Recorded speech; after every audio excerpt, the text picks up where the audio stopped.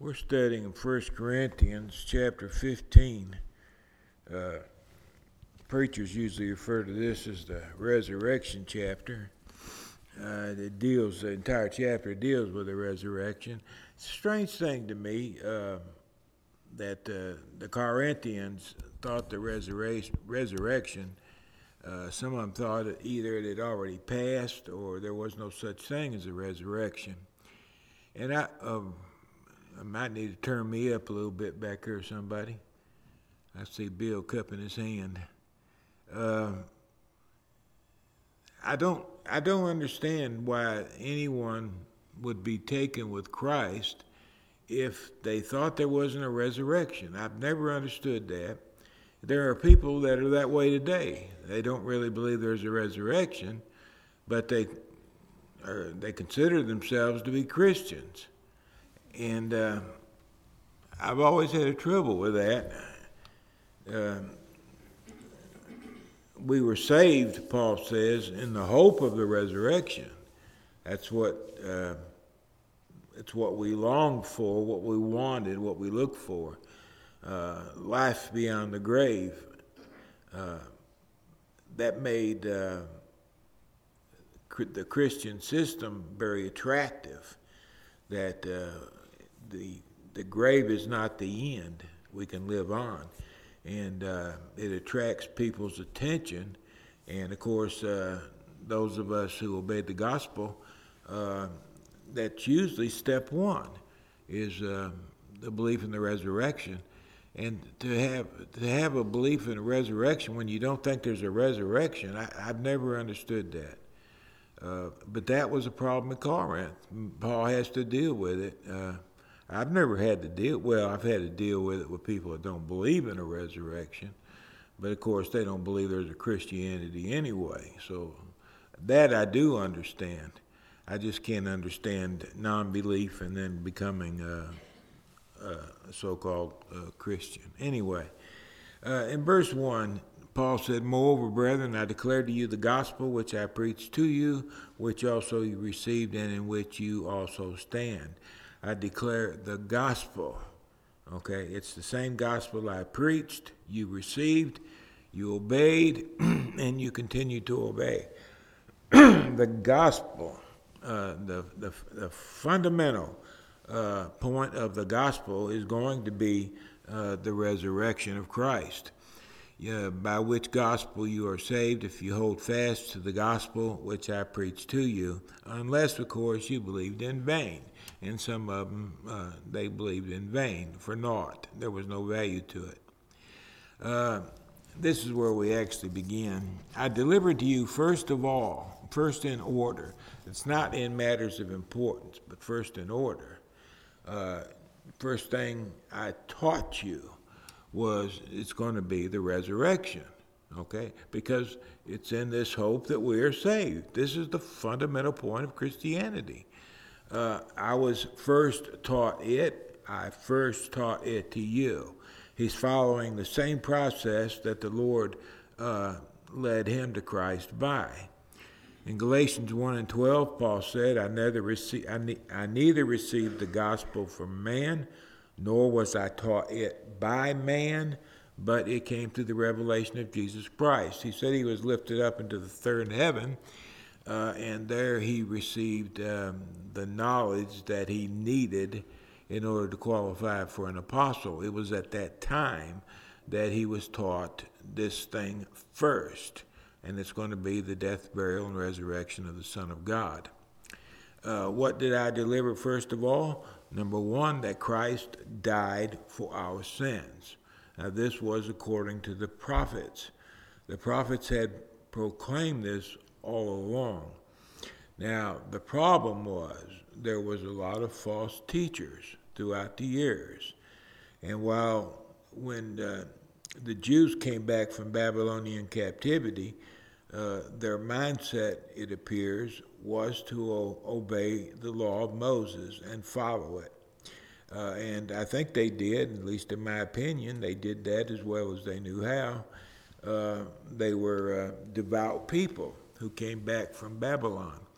But as time marches forward, false teachers started appearing. It always works that way. It doesn't matter where you are or what's going on.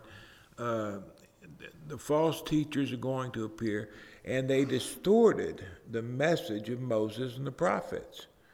The prophets had prophesied that when the Messiah comes, the one who's greater than Moses, when he comes, he's going to be put to death by men. Well, that was not, no, they didn't want that. It's not right that men should be able to put Moses' replacement to death. They found it unacceptable, so they changed it. And instead of being one who would suffer death at the hands of men, he became one who was going to be a leader of men, much like Moses was. Christ died for our sins, and then he emphasizes, according to the scriptures. This was foretold. You should have known this. But of course, the popular teaching at the time was that the Messiah would come in and lead the Jewish armies to a revolution against Rome and defeat Rome. That is more fun. That's more pleasure. That's what you want. You don't want a Messiah who's just going to die. And people believed it. People usually prefer a lie to the truth when it comes right down to it. So I preached that first in order. Christ died for our sins.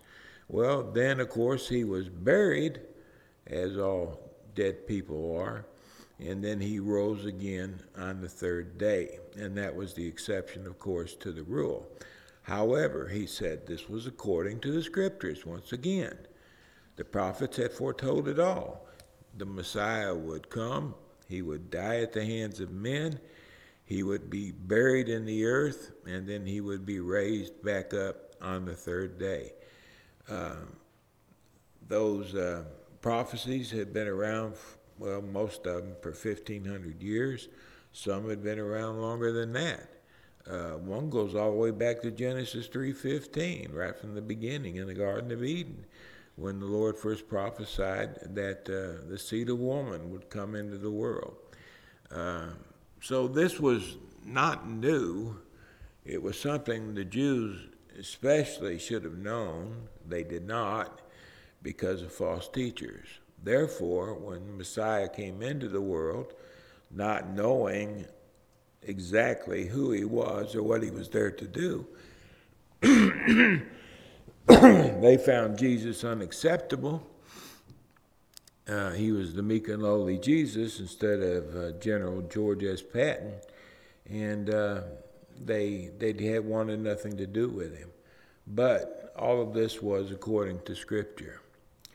In John chapter 5, verse 39, Jesus said on one occasion to the Jews, "You search the Scriptures." Scripture means writing. Okay, divine is assumed. You search the divine writings, for in these writings you think you have eternal life, and these are they which testify of me. I think I sound a little bit tinny, maybe. It might be just a little bit too much. You search the Scriptures, for in the Scriptures you think you'll find eternal life, and yet the Scriptures are they which do testify of me. That's what the purpose of the Scriptures were. The prophecies, in a large measure, was to identify the Messiah when he came into the world. God had all these prophecies predicted, and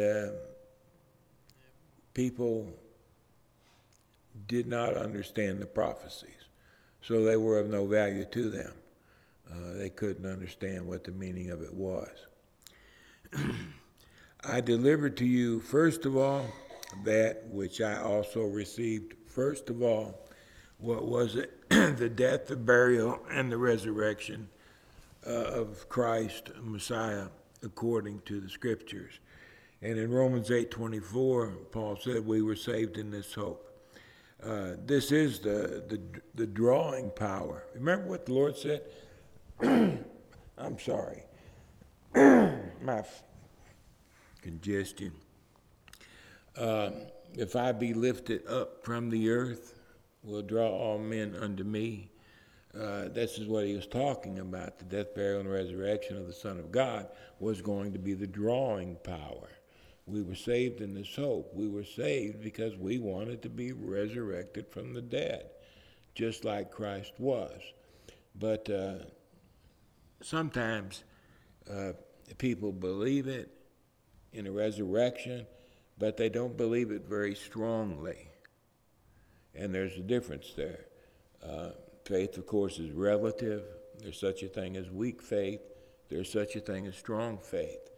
We begin with a weak faith, and then we work the rest of our lives trying to develop a strong faith. Why? Because it's the strong faith that's going to win divine approval. The weak faith, unless, of course, you haven't been a Christian very long, the weak faith won't win divine approval. It's the strong faith that will, because the strong faith is the faith that is capable of doing whatever the Lord wants us to do. The faith that Abraham, for example, had. He offered up Isaac. He didn't offer up Isaac when he was 70 years old. He offered up Isaac when he was 113 years old. He didn't have that kind of faith at age 70. When the Lord told him to go somewhere where I'll show you, he started on the journey, but he quit prematurely. He stopped in Haran and lived there for 5 years, and then the Lord had to reappear to him and tell him to go, because he wanted, of course, to go down in what we know as Canaan. But Moses' faith was shallow at the time. He had faith, but it was still somewhat shallow. But over the years, the next 43 years, his faith grew, and then one day when Jehovah told him to offer up Isaac, he was willing to do it, simply because Jehovah told him to do it. It doesn't just happen. It doesn't just happen. It would be nice if it did. Denominational folks, they tell us that it just happens, that God gives us that faith. It would be nice if that were true, but that's not the way it comes. You have to work for it. You have to develop that kind of faith. This was the first thing in order that they needed to know: the death, burial, and resurrection of Jesus Christ. Sometimes people, they want to talk to a preacher about the Bible. Is usually what they say. The thing that always makes me sad is that the first thing they want to talk about is the Battle of Armageddon, or something like that. A person who doesn't know the Lord doesn't need to begin a conversation talking about the Battle of Armageddon. A person isn't ready for that kind of a discussion. They need to be talking about the first thing in order: the death, burial, and the resurrection of Jesus Christ. If you can divert their attention to a different subject, you'll be much better off. But sometimes people just want to pick a fight with you. It stands to reason that first things first, you teach people as they're able to receive the teaching. You remember Jesus said just before he died, he said, "I have many things to say to you, my apostles, but you're not ready for them right now. So I'm going to go ahead and die, and then the Holy Spirit will come, and he'll tell you those things then." It wasn't the time for them to learn the things he had to teach them. They were going to have to wait until some things happened first, namely his death, burial, and resurrection, and then they would be in a position where they could receive the information that the Holy Spirit would give them. Had Jesus told them about such matters beforehand, they would have been thoroughly confused if they even believed it. But after he had been raised from the dead, they would be able to receive the information. Okay, that's all it was right there. My fault. Could have waited till we were done with class, couldn't he? Just like his mama.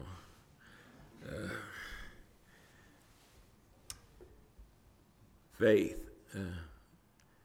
I remember a man, he had become a Christian, and somebody was teaching a first principles class over there, and I suggested to him that he get in that first principles class, and he didn't want to. He told me he'd been married to a godly woman for X amount of years, and he didn't need to start at the beginning. I think everybody needs to start at the beginning if they've never been at the beginning. First principle class is terribly important. It's like building a house. You got to lay a foundation, and then after you get a good solid foundation, then you go on with the next thing in order in the process of building a house. Well, that's the way faith works. And sometimes I fear, and this bothers me as a Bible teacher all the time, because look what we talk about. We talk about everything now in this class. I don't know of a subject I can't talk to you about because you're ready to hear anything. But imagine a stranger comes into this class. You know, how are they going to understand what we're talking about? They're not ready for that yet. They're ready for more basic matters. But if you tell them that, they feel insulted because it's like you're saying they're not smart enough for something. But it's not about being dumb or smart. It's about not having that kind of knowledge yet.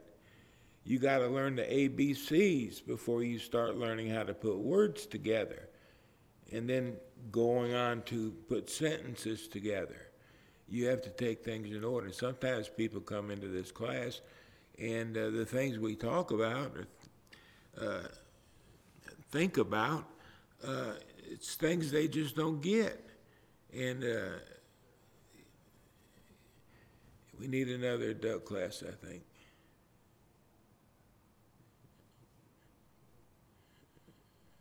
Okay.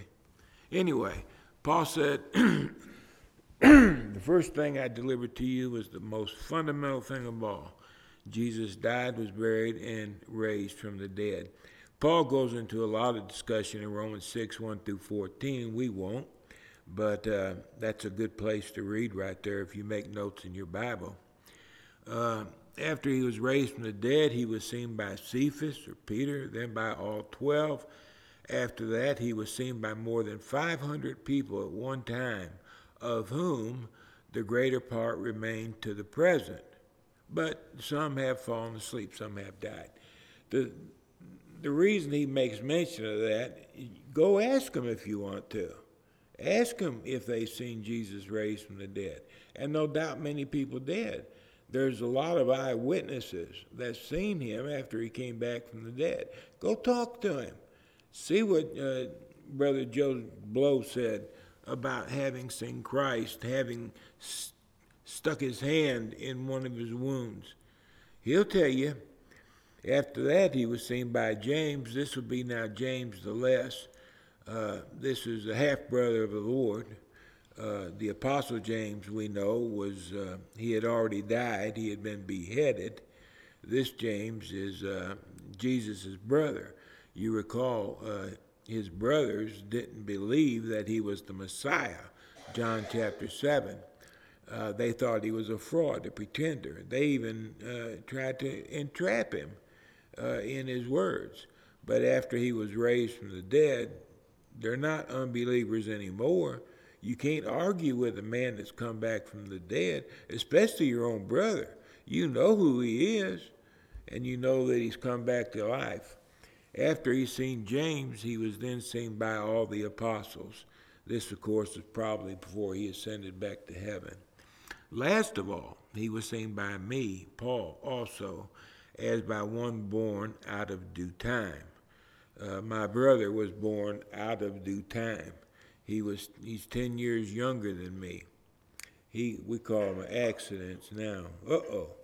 And that's how my brother arrived on the scene. He was born out of due time. Well, Paul was born out of due time. He wasn't an accident. But the point is, he became an apostle long after the others became apostles. He had a different mission and a different work. I am the least of the apostles. I think it's easy to understand why Paul considered him to be the least. He was a persecutor of the church. He was a very violent man. He dragged women by the hair of the head out of their houses. I don't know how much you've seen about what happened over in Israel when Hamas came into Israel and murdered about 1,400 people. I remember one house I seen on the TV as they went through it. They went into the house, and there was a man, his wife, a boy, and a girl. Well, the first thing they did when they went into the house was they cut off the little girl's right hand, and then they went over and they cut off the little boy's left foot, and then they pulled the mother's clothes off. They cut off her breasts, and then they went to the husband and they poked out his eyes.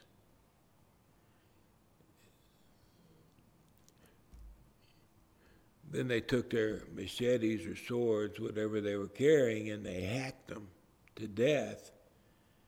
And then on their way out of the house, they set the house on fire. The reason we know it happened in that order is because Hamas was filming the whole thing. One guy, after he had hacked the little girl to death, he was on a phone call with his mother and told his mother to get his father on the phone because he had just killed some Jews, and he wanted his father to see whom he had killed, a little girl. Brave man, huh? But they were very mean in what they did. That's my point. Paul, he didn't hack off hands and feet off little children, but he was a violent man. He dragged people from their houses. Their children watched as they were dragged out of their houses, and they hauled the mother and the father off, and they put them in prison while the kids are sitting in the doorway screaming and crying. See Paul, just like he was. He was a Pharisee of the Pharisees. He was gung-ho in his persecuting of Christians because they were Christians.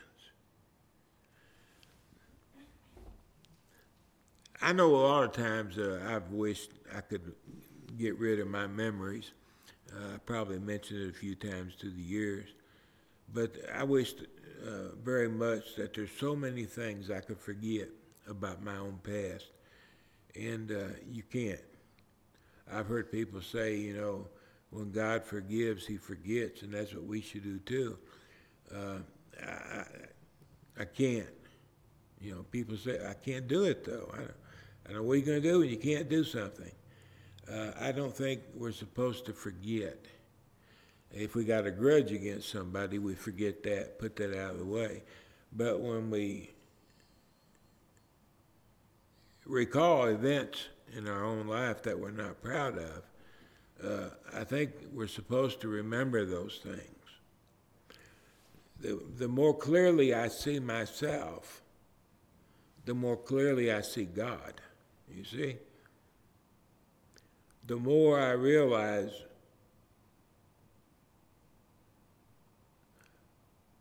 how little I deserved a second chance at life, the bigger God becomes. The dirtier I see myself, the cleaner I see God. You understand? This is Paul, except he was in much worse shape as far as memories, scars in his mind. He remembered what he did. And he knew why he did what he did. And these people he persecuted so severely, some being put to death because he okayed it. And now, here he is, one of them. How can he see himself in any other light than being the chief sinner? It never left his mind. But as long as he understood who he had been, the Son of God became bigger and bigger and bigger to him. The more love he could see in God, the more grace he could see in God, the more of a forgiving nature he could see in God. And everything he's seen in God, he tried to reproduce in himself.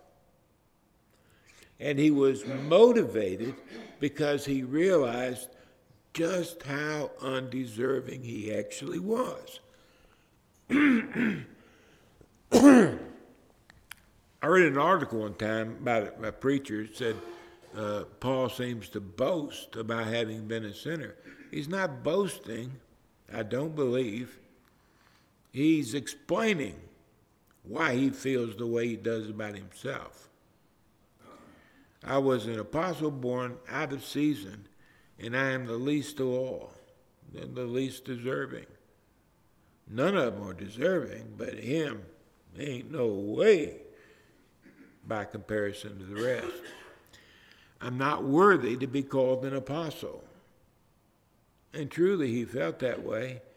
I've often wondered how embarrassed he would be when he stood in front of a crowd who knew him before he became an apostle. Say the crowds in Jerusalem, for example. Or maybe when he was in a different town, such as Antioch. Maybe he would preach a sermon on love. And he might look out in the crowd and see somebody there who knew him as Paul the Pharisee. I wonder how that affected him while he was speaking. He didn't feel worthy. He's not bragging. He's not doing anything other than explaining who he actually is. Because I persecuted the church of God. He thought he was doing right, but he was wrong. Sincerity only goes so far. But by the grace of God and how mighty powerful that grace looked, he said, I am what I am. I was what I was, but now I am what I am. Well, how'd you make such a violent change, Paul? By the grace of God. It was divine grace. You hear people say, there's no way I could live a Christian life. By the grace of God, you can. It's not within your power to do so, but it is within the power of God to do so. It was by divine grace that I am now before you, what you see before you. And his grace toward me was not in vain. You know, we got a lot of great preachers in our brotherhood. I don't know what the percentage is now, but I'd say back about 20, 25 years ago, it was 40-something% of the preachers in churches of Christ had previously been denominational preachers, Baptist, Presbyterian, Methodist, whatever. And somebody somewhere along the line had taught them the gospel as it is written, and they were converted, and they became Christians, and they already had the talent, so they started preaching. And most of I shouldn't say that, a lot of the, we call them big-name preachers, are those preachers that came out of denominations.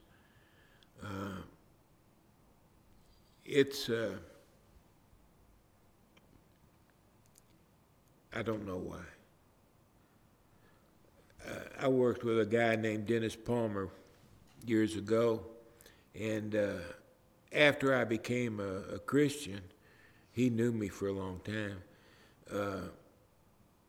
Through a series of events over about 2 years, suffice it to say, I was preaching.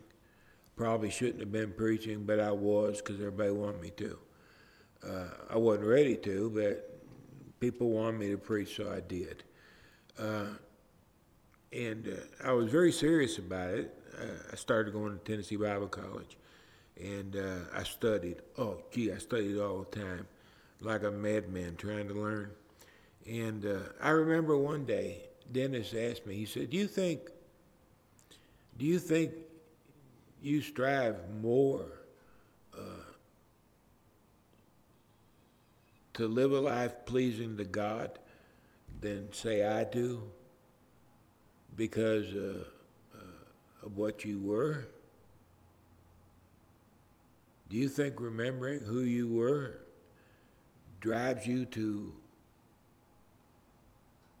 try to please the Lord more than I do? His daddy was an elder. I said, I don't know. I don't know what causes stuff. Why does one person work so hard at it where another person does not? I don't know.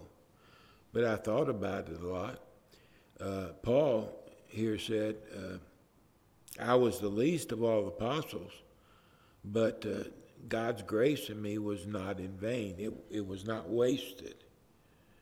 And what he's talking about now is the energy he spent as being a Christian. Stop and think, Paul wrote most of the New Testament. He traveled farther than anyone else did. He had more miles under his belt. I don't know who made the most disciples or whatever happened, but Paul was a very popular preacher. He preached before kings. I don't know that the other apostles ever did that, but Paul, he did. He considered himself to be the chief of sinners, but he was very industrious, trying to live a life the way he believed the Lord wanted him to live it, and he did it with all of his might. What drove that man to do that? I don't know. He was that kind of a guy before he became a Christian. He was industrious as a Pharisee. Maybe that's just his nature. I don't know. There's something to think about, though. I've always thought about it. I labored more abundantly than they all, speaking of the apostles. His labor is by far more extensive than theirs were. He had given himself totally to the cause of Christ. Yet not I, but it was the grace which was with me. It was the grace of God that drove me to do that. Here we go back to what I was saying earlier. Paul seeing himself as the chief of sinners. It made grace, divine grace, that much greater in his mind, his eyes. Look what God did. He forgave even me. And because he seen himself as such a chief of sinners, he seen divine grace as being extraordinarily large as well. A lot of things goes on in a person's mind, but I think it's very important that we see ourselves as we truly are, the warts and everything. Because I think seeing our